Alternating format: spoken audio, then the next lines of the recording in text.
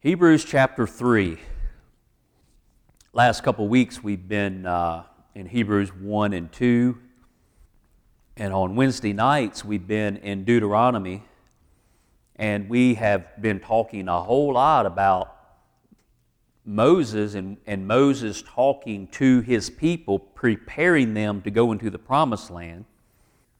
So here, you know that Moses is a very significant person in the Bible, right?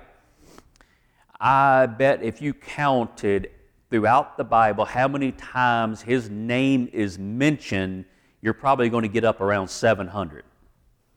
And it's not all going to be back here in the beginning of your Bible. It's going to be throughout your whole Bible. You will hear something about Moses throughout the entire Bible. That means that Moses is a very significant person in the Bible. So remember that, how significant he is. Wherefore, holy brethren, wow. This is talking to us. It's talking to the nation of Israel as far as individuals in the nation of Israel who have turned from the ways of the Jewish laws and festivals and all the ceremonies that they did, and they have turned to Jesus. That's what Hebrews was originally written to, those people. But it applies to us as well because we have made a decision for Jesus, and when you do make that decision and you trust on Jesus Christ, you are instantly holy brethren. I don't care how much you don't feel like it. If you believe on Jesus as your Lord and Savior, you are holy brethren at that moment. And don't start looking around at other people and seeing how holy other people are and think that you don't measure up. Maybe you don't, but it doesn't matter. You're still holy brethren. That's the way Jesus sees you when you believe on Him. Partakers of the heavenly calling, that's you if you believe. Consider the apostle and high priest of our profession, Christ Jesus. Now, we know who the apostles were. We have a whole book called the Acts of the Apostles. They did great things. They did amazing things. They performed miracles. And they were ushering in this new age that we are now a part of. We're part of this church age. We are part of the body of Christ. And they were amazing people. But Jesus, notice the capital A in apostle when you're reading this. It's talking about Jesus. What did apostles do? Apostles connected God to man. Apostles like Paul would go out and he would tell every man that he saw about God in heaven. And notice the and high priest, capital H, capital P. So Jesus is an apostle. He has come down, if you remember what we read at the beginning of Hebrews, that at different times and in different ways, God spoke to us by the prophets, but now He speaks to us by His very Son. So Jesus came down here to be the apostle to give us word about a heavenly Father in heaven because God cares about us. But what did a high priest do? A high priest, he connected men with God. People would bring their little lamb. People would go to the high priest, and he would connect us with God, the people. Well, Jesus has done that for us once and for all. He is the high priest, so that if you want to read something this week while you're reading Hebrews, go over to Ephesians and look at how many times that we are talked about as believers being in the heavenlies with Christ. If you are a believer, that's where you are. You're in the heavenlies with Christ, even though you see yourself right here on this earth walking around. So Jesus is the apostle and the high priest of our profession. Okay, 2. Talking about Christ Jesus, who was faithful to him that appointed him, as also Moses was faithful in all his house. Now there's Moses, all the way over here in Hebrews. Think about how the Jewish people held Moses up in very high regard. Hebrews is telling us that Jesus is way better than Moses. Jesus is way better than Moses. And Moses was an amazing person. You go back into Exodus and see how he was born into a time where they needed a pregnancy resource center in the worst sort of way. Moses was born, and they were taking the male babies and they were tossing them into the Nile River.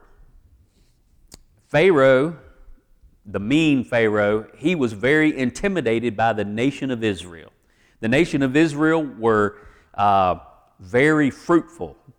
They were reproducing like crazy. Now that was great because they were slaves and they had more people to do more work, but the problem got to the point where Pharaoh said, if any nation comes against us and all of these Hebrews join up with them, we're doomed. So he got scared of them. He saw the blessing of God on them. He got scared of them, and he started to eliminate the male babies that were coming into this world. So Moses survived that. Moses was placed in that little ark, cast out into the water, and Pharaoh's daughter found him and wanted to raise him up. Moses grew up and, defending his very own people, killed one of the Egyptians and had to run for his life. God prepared him for the next 40 years of his life. So it was 40 years till he ran away, 40 years being prepared. So now at 80, he's finally old enough to go do what God has called him to do. So don't think that you've missed it. You're too old now, you can't do things for God. He might just now be getting you good and ready to do some amazing things. And just like Jesus said, I don't know if I'm going to get to it or not today, but I'm going to try to read something out of this book over here, and you're going to see some things. If not today, next week. But there are times when Jesus said things that make you think, why would he be scared to go to the cross? The pressure of going to the cross for us was so much that he was sweating blood droplets. It is critical that we see the humanness of Jesus when he was walking on this earth. There was heresy way back at the beginning of the church age that taught that Jesus was never human flesh. Well, that is just as dangerous as saying that Jesus was a person and wasn't deity. He wasn't God. There's unexplainable things in the Bible. I'll try to explain them the best I can.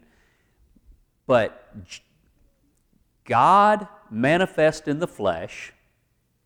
So Jesus, when he was walking around on this earth, was he 100% human or was he 100% God?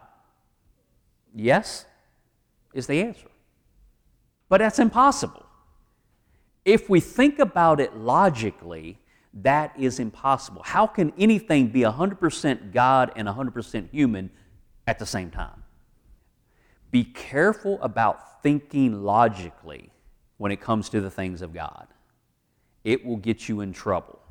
you'll end up starting a new denomination, and you'll be teaching stuff from one point of view, and then there's going to be another denomination that's going to try to counter you and teach stuff from the other extreme, and then you'll have some major breakups in the churches. Oh, that's already happened. So, Jesus actually showed his humanness by not wanting to go and do this thing. He said, if this cup can pass from me, please let it. And you see Jesus being it seems like he's very different and separate from the Father at that moment. But then we read where Jesus created everything. So he was God. Did God create everything, or did Jesus create everything? Did the Father create everything, or did Jesus?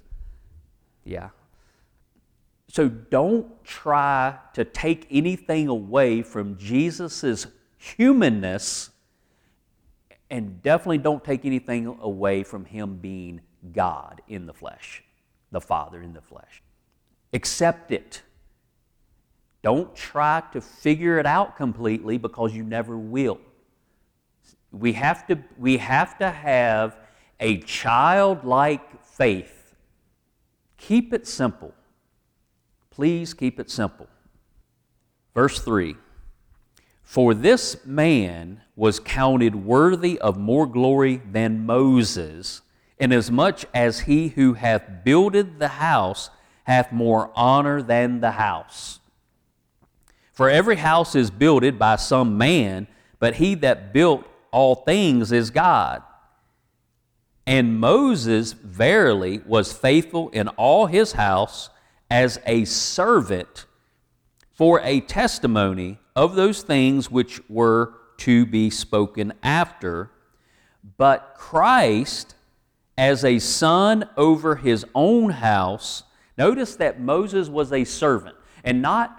If you look at the Greek word for this servant right here, because there's different words for servant that are translated servant, but you have one Greek word that would mean like a slave, but then you have another Greek word when it's translated servant means somebody of high honor, servant, that type of servant, and that's the word that's used for Moses. He was a very significant, important servant.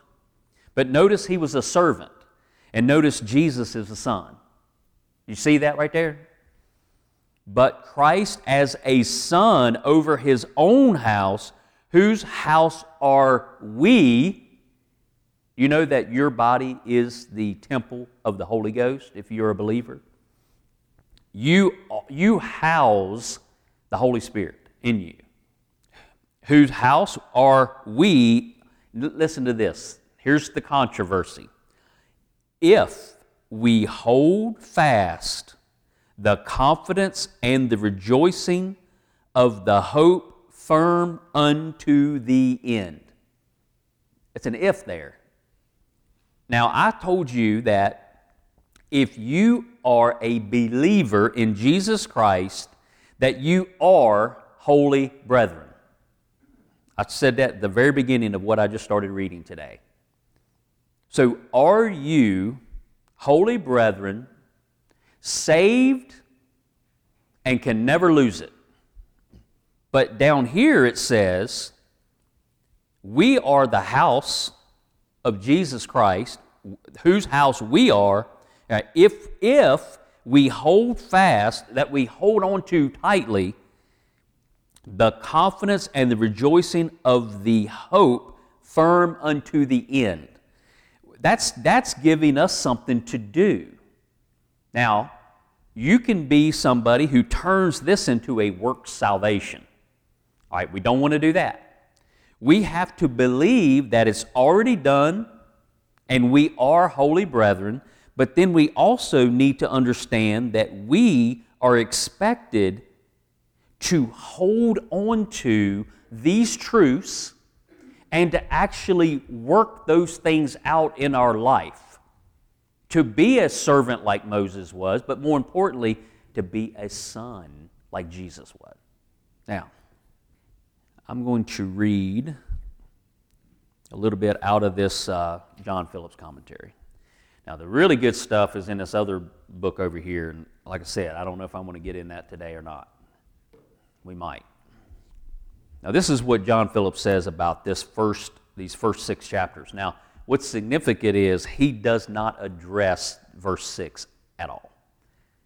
I love John Phillips, and I get a lot of good stuff from him, but the guy who did this commentary right here, I'm not even going to mention his name yet, but he addresses verse 6. It's probably 2 pages worth of stuff in here about verse 6, and it is good. It is really good. All right, so it's been 2,000 years since God tore the temple veil, signifying the end of an era that had lasted 1,500 years. Now, you know what I'm talking about. When Jesus died on the cross, the veil, you know what the veil was in the temple? This big veil that only a certain high priest could go into. It was a person who was designated to do that. Only he could go in. No other priest could take his spot. He had to do it. And everything had to be perfectly right. And if he didn't get everything right and he went in behind that veil into the Holy of Holies, he would drop dead. It was very serious. Now, when Jesus died on the cross, the veil was ripped in a way that it couldn't naturally rip. It had to have been a miracle of God for it to rip, which made the temple of no use anymore. So instead of the high priest going into God on our behalf, Jesus made a way for us personally to go directly to God.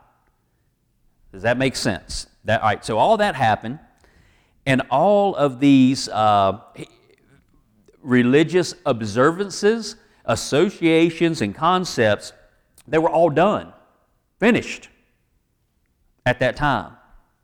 A new day had dawned. Abruptly and completely, the Jew had to face the revolutionary fact that Christ had eclipsed all others and that Calvary spelled the end of the law.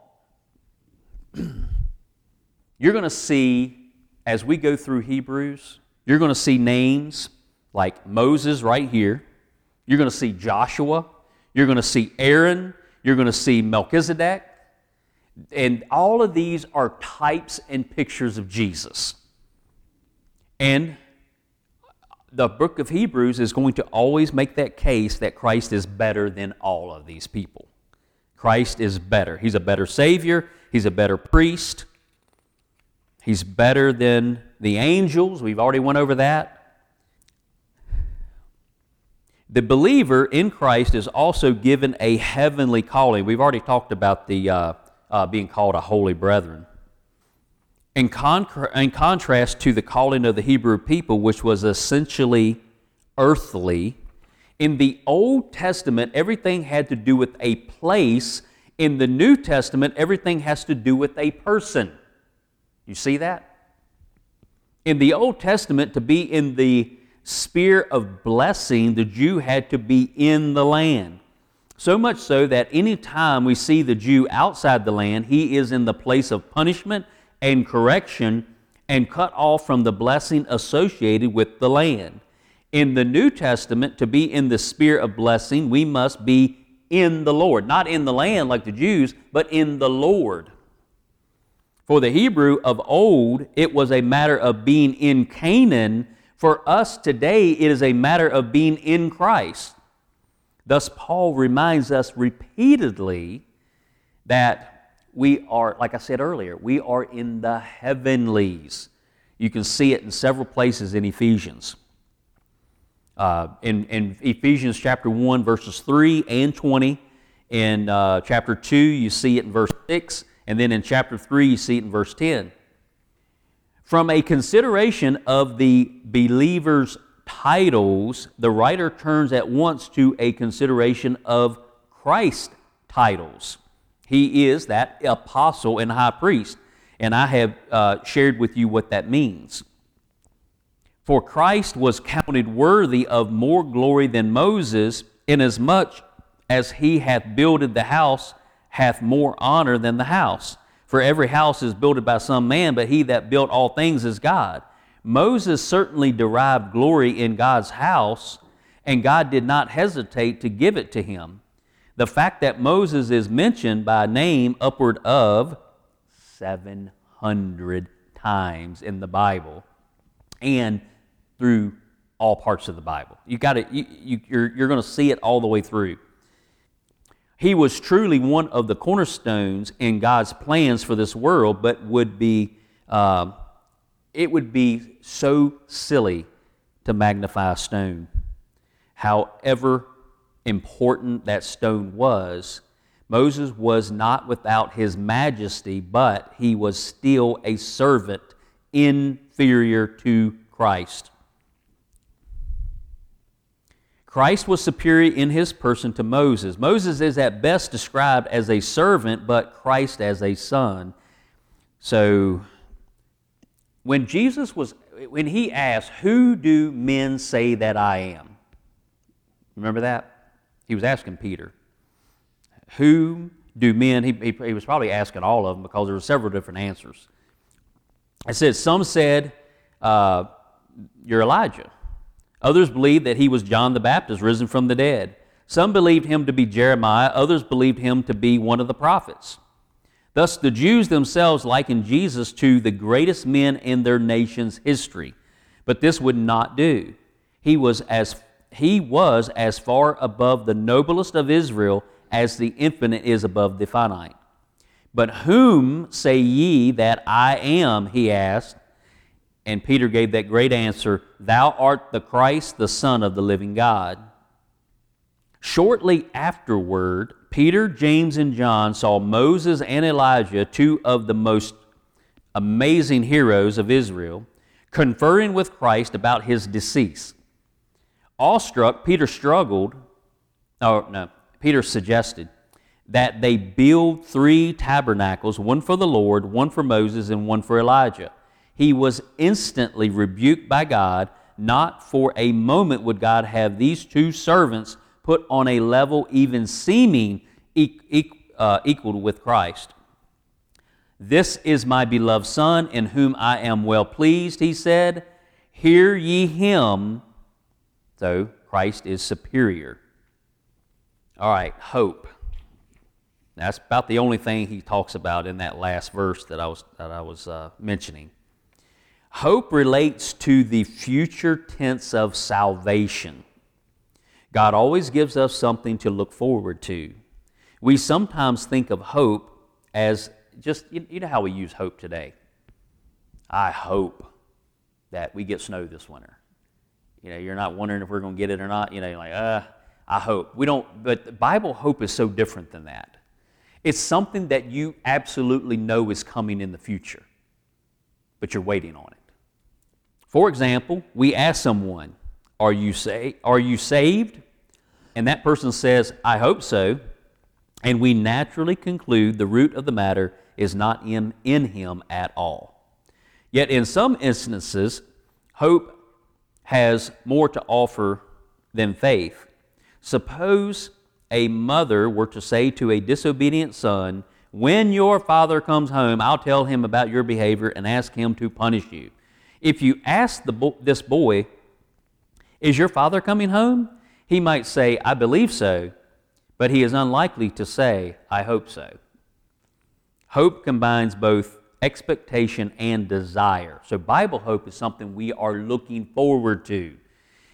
So if you see God as this great, big, ruling with an iron fist, that he's just waiting to punish you, you don't have a hope, a Bible hope for him. You're hiding from him. You're like Adam and Eve hiding in the garden when God shows up. They ran and hid, and he had to call for them. But if you're truly saved, you really are a believer, you are so looking forward to being with him one day. You have a great hope. The Jews brought out of Egypt by Moses had hope of Canaan. It had been promised to them, and it was theirs solely on the ground of faith. You know, I have to take that back. He is addressing that last verse that we read out of in verse 6. But Christ as a son over his own house, whose house are we, if we hold fast the confidence and the rejoicing of the hope firm unto the end. The nation of Israel was promised that land in Canaan. When you believe, you are promised that you will be in heaven with God one day. But did all the people who were promised the land make it? Going back to Israel, Moses led them out of bondage. They were taken out of the world, Egypt, the worldly things. They were taken away from that. They were set free. All they had to do was follow. And just think about your Christian walk. You've been set free, and now you're on your way through this Christian life that you're living, and you're headed to heaven. But do we all get there? That's why we keep saying there are professing Christians. They just say the right things, but maybe they're not truly saved. They want to be, but it just hasn't happened yet. And they're doing all the right things, but still don't really have a good hope inside of them of what's coming in the future. And we hope that one day they get it, right? Now, human hope. But if they only believe with all their heart and put all their trust in Jesus, then they have a hope that's more real. There's a condition to getting to the end when you look at you, but it's a done deal when you look at Jesus. That's awesome. Now, how can I tell you that it's up to you and tell you that it's all about Jesus at the same time? But the Bible teaches us that we have to do certain things. We have to hold fast. We have to hold on to those truths and not to fall back. Not to try to go back and do it a different way. The book of Hebrews is written to those very people. Hebrews was written to the Jew who believed on Jesus, left all of those magnificent things in the temple, all of those feast days, and their families would have a funeral for them. Think about a Jewish family, and one of the sons goes to follow Jesus, and he's now a Christian. The family would actually have a funeral for him and totally ignore him the rest of his life.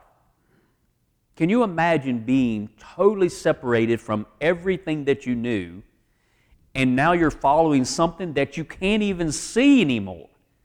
Jesus has left and he's up in heaven, and you're following something you can't see. By faith, you're following after him, knowing that you have a better place in heaven, but yet all of these things that are still visible, the temple was still over there. All of the feast days, all of the magnificent things of the Jewish way of doing things was all still there for you to look at. You could see it. And they were being drawn, come back to all this magnificent stuff. Are you going to go back? When you get over to Hebrews 6, you're going to see where if you were enlightened to follow Christ, and then you denied him and you went back to the old way of doing things, and then you decided that you made a mistake and you wanted to go back to Christ, that it's not possible. That's scary. You can read it for yourself. It says in this is chapter 6, verse 3, and this will we do if God permit, for it is impossible for those who were once enlightened and have tasted of the heavenly gift and were made partakers of the Holy Ghost and have tasted the good word of God and the powers of the world to come, if they shall fall away, to renew them again unto repentance, seeing they crucify to themselves the Son of God afresh and put him to an open shame. It's one of the scariest verses in the whole Bible. Is it possible? I think that if you are truly born again, you cannot go back. I don't think you can. But if you could, you couldn't come back again, according to this. So, I hope you're very confused now. I hope that you don't trust your own understanding. I hope that you get into the Word of God and you read it and you believe every part of it. And when you see things that tell you that you are holy brethren, that you'll believe it. And I pray that when you get to verse 6 here, that it says, if we hold fast the confidence and the rejoicing of the hope firm unto the end, I hope that you will hold on to everything that you believe until the end. Because you got to do both. Next week. Be here next week. Because I'm going to read what I was telling you about in this book. And I haven't got into it, so I'm not going to say the person's name. I don't even want to say the person's name. I like to give people credit when I'm reading their stuff, like John Phillips, but he's acceptable. There are some people out there that are really not even acceptable, and people, if you look them up, you will think, why in the world would you listen to anything that person has to say? He's some Looney Tune. Well, I have to say that the people who truly preach the Word of God, that believe everything the Bible says, are the ones that are going to be criticized the most. They're threatening, and they're not going to be at the top. When you go search on YouTube and you're looking at different ministers and different Word of God preaching, all that stuff, you're going to get the ones you don't need to be listening to. That's the ones that are going to come up first. The most popular out there is probably the ones you've got to be the most cautious with. Okay? There are people out there that are very charismatic. They are good speakers. They're funny, and you may want to listen to them. They may catch you. Be very, very careful what you listen to and who you watch. There is way more heresy out there, false doctrine out there than there is good. And we need to be very careful who we listen to. Most importantly, you personally need to get into the Word and find out what the Word says. Because I could lead you astray because I'm a person. I'm just a person. And my heart is to never I don't want to lead anybody astray. I don't want to get anybody doubting their salvation. I don't want to do that, but I've got to show you what's in the Word of God. And next week, we'll get into a little bit more of why this caused such a division in the church. Being extreme in one way or being extreme in the other. And all of us have that danger of being pulled into something we can see with our eyes and start trusting in what we do and turn away from what Jesus has done. We all are in danger of that. It can happen. And Hebrews is a wonderful warning for us to don't let that happen. Keep your eyes on Jesus. I want every person to have a longing, a very strong wanting of looking into the Word of God. Please read the Word. Pray that God will show you things in His Word. All right, let's pray. Heavenly Father, we thank you for your wonderful Word that we have, that we are able to have in our possession. Father, we we live in a place where any of us can, without fear, carry a Bible around to be seen by all. But Father, we understand that there are places in our world where people have to hide their Bibles. Father, that they can die just for having possession of your Word. And Father, they have a desire to know it, to have it and read it, even if they could die for it. But Father, here in this country, we are safe to read it, but yet we don't seem to want to read it. As a nation, we don't want to read your Word. Father, we have pushed you out of all parts of our life, throughout our society, but there are places in this world where they want to put you in everything, but can't. Father, I pray that we would be a people who would not take your word for granted, that we will cherish it, we will read it every day, and Father, we will grow more and more holy, even though we know we are holy the day that we believe. But Father, we will know more and more about you. We will love you more. We will want to serve you more. We would want to bring more people to get to know you. So Father, thank you for this day. Thank you for your many blessings. Father, I pray that each and every one of us will go out into this world and be salt and light. Thank you, Father. In Christ's name we pray. Amen.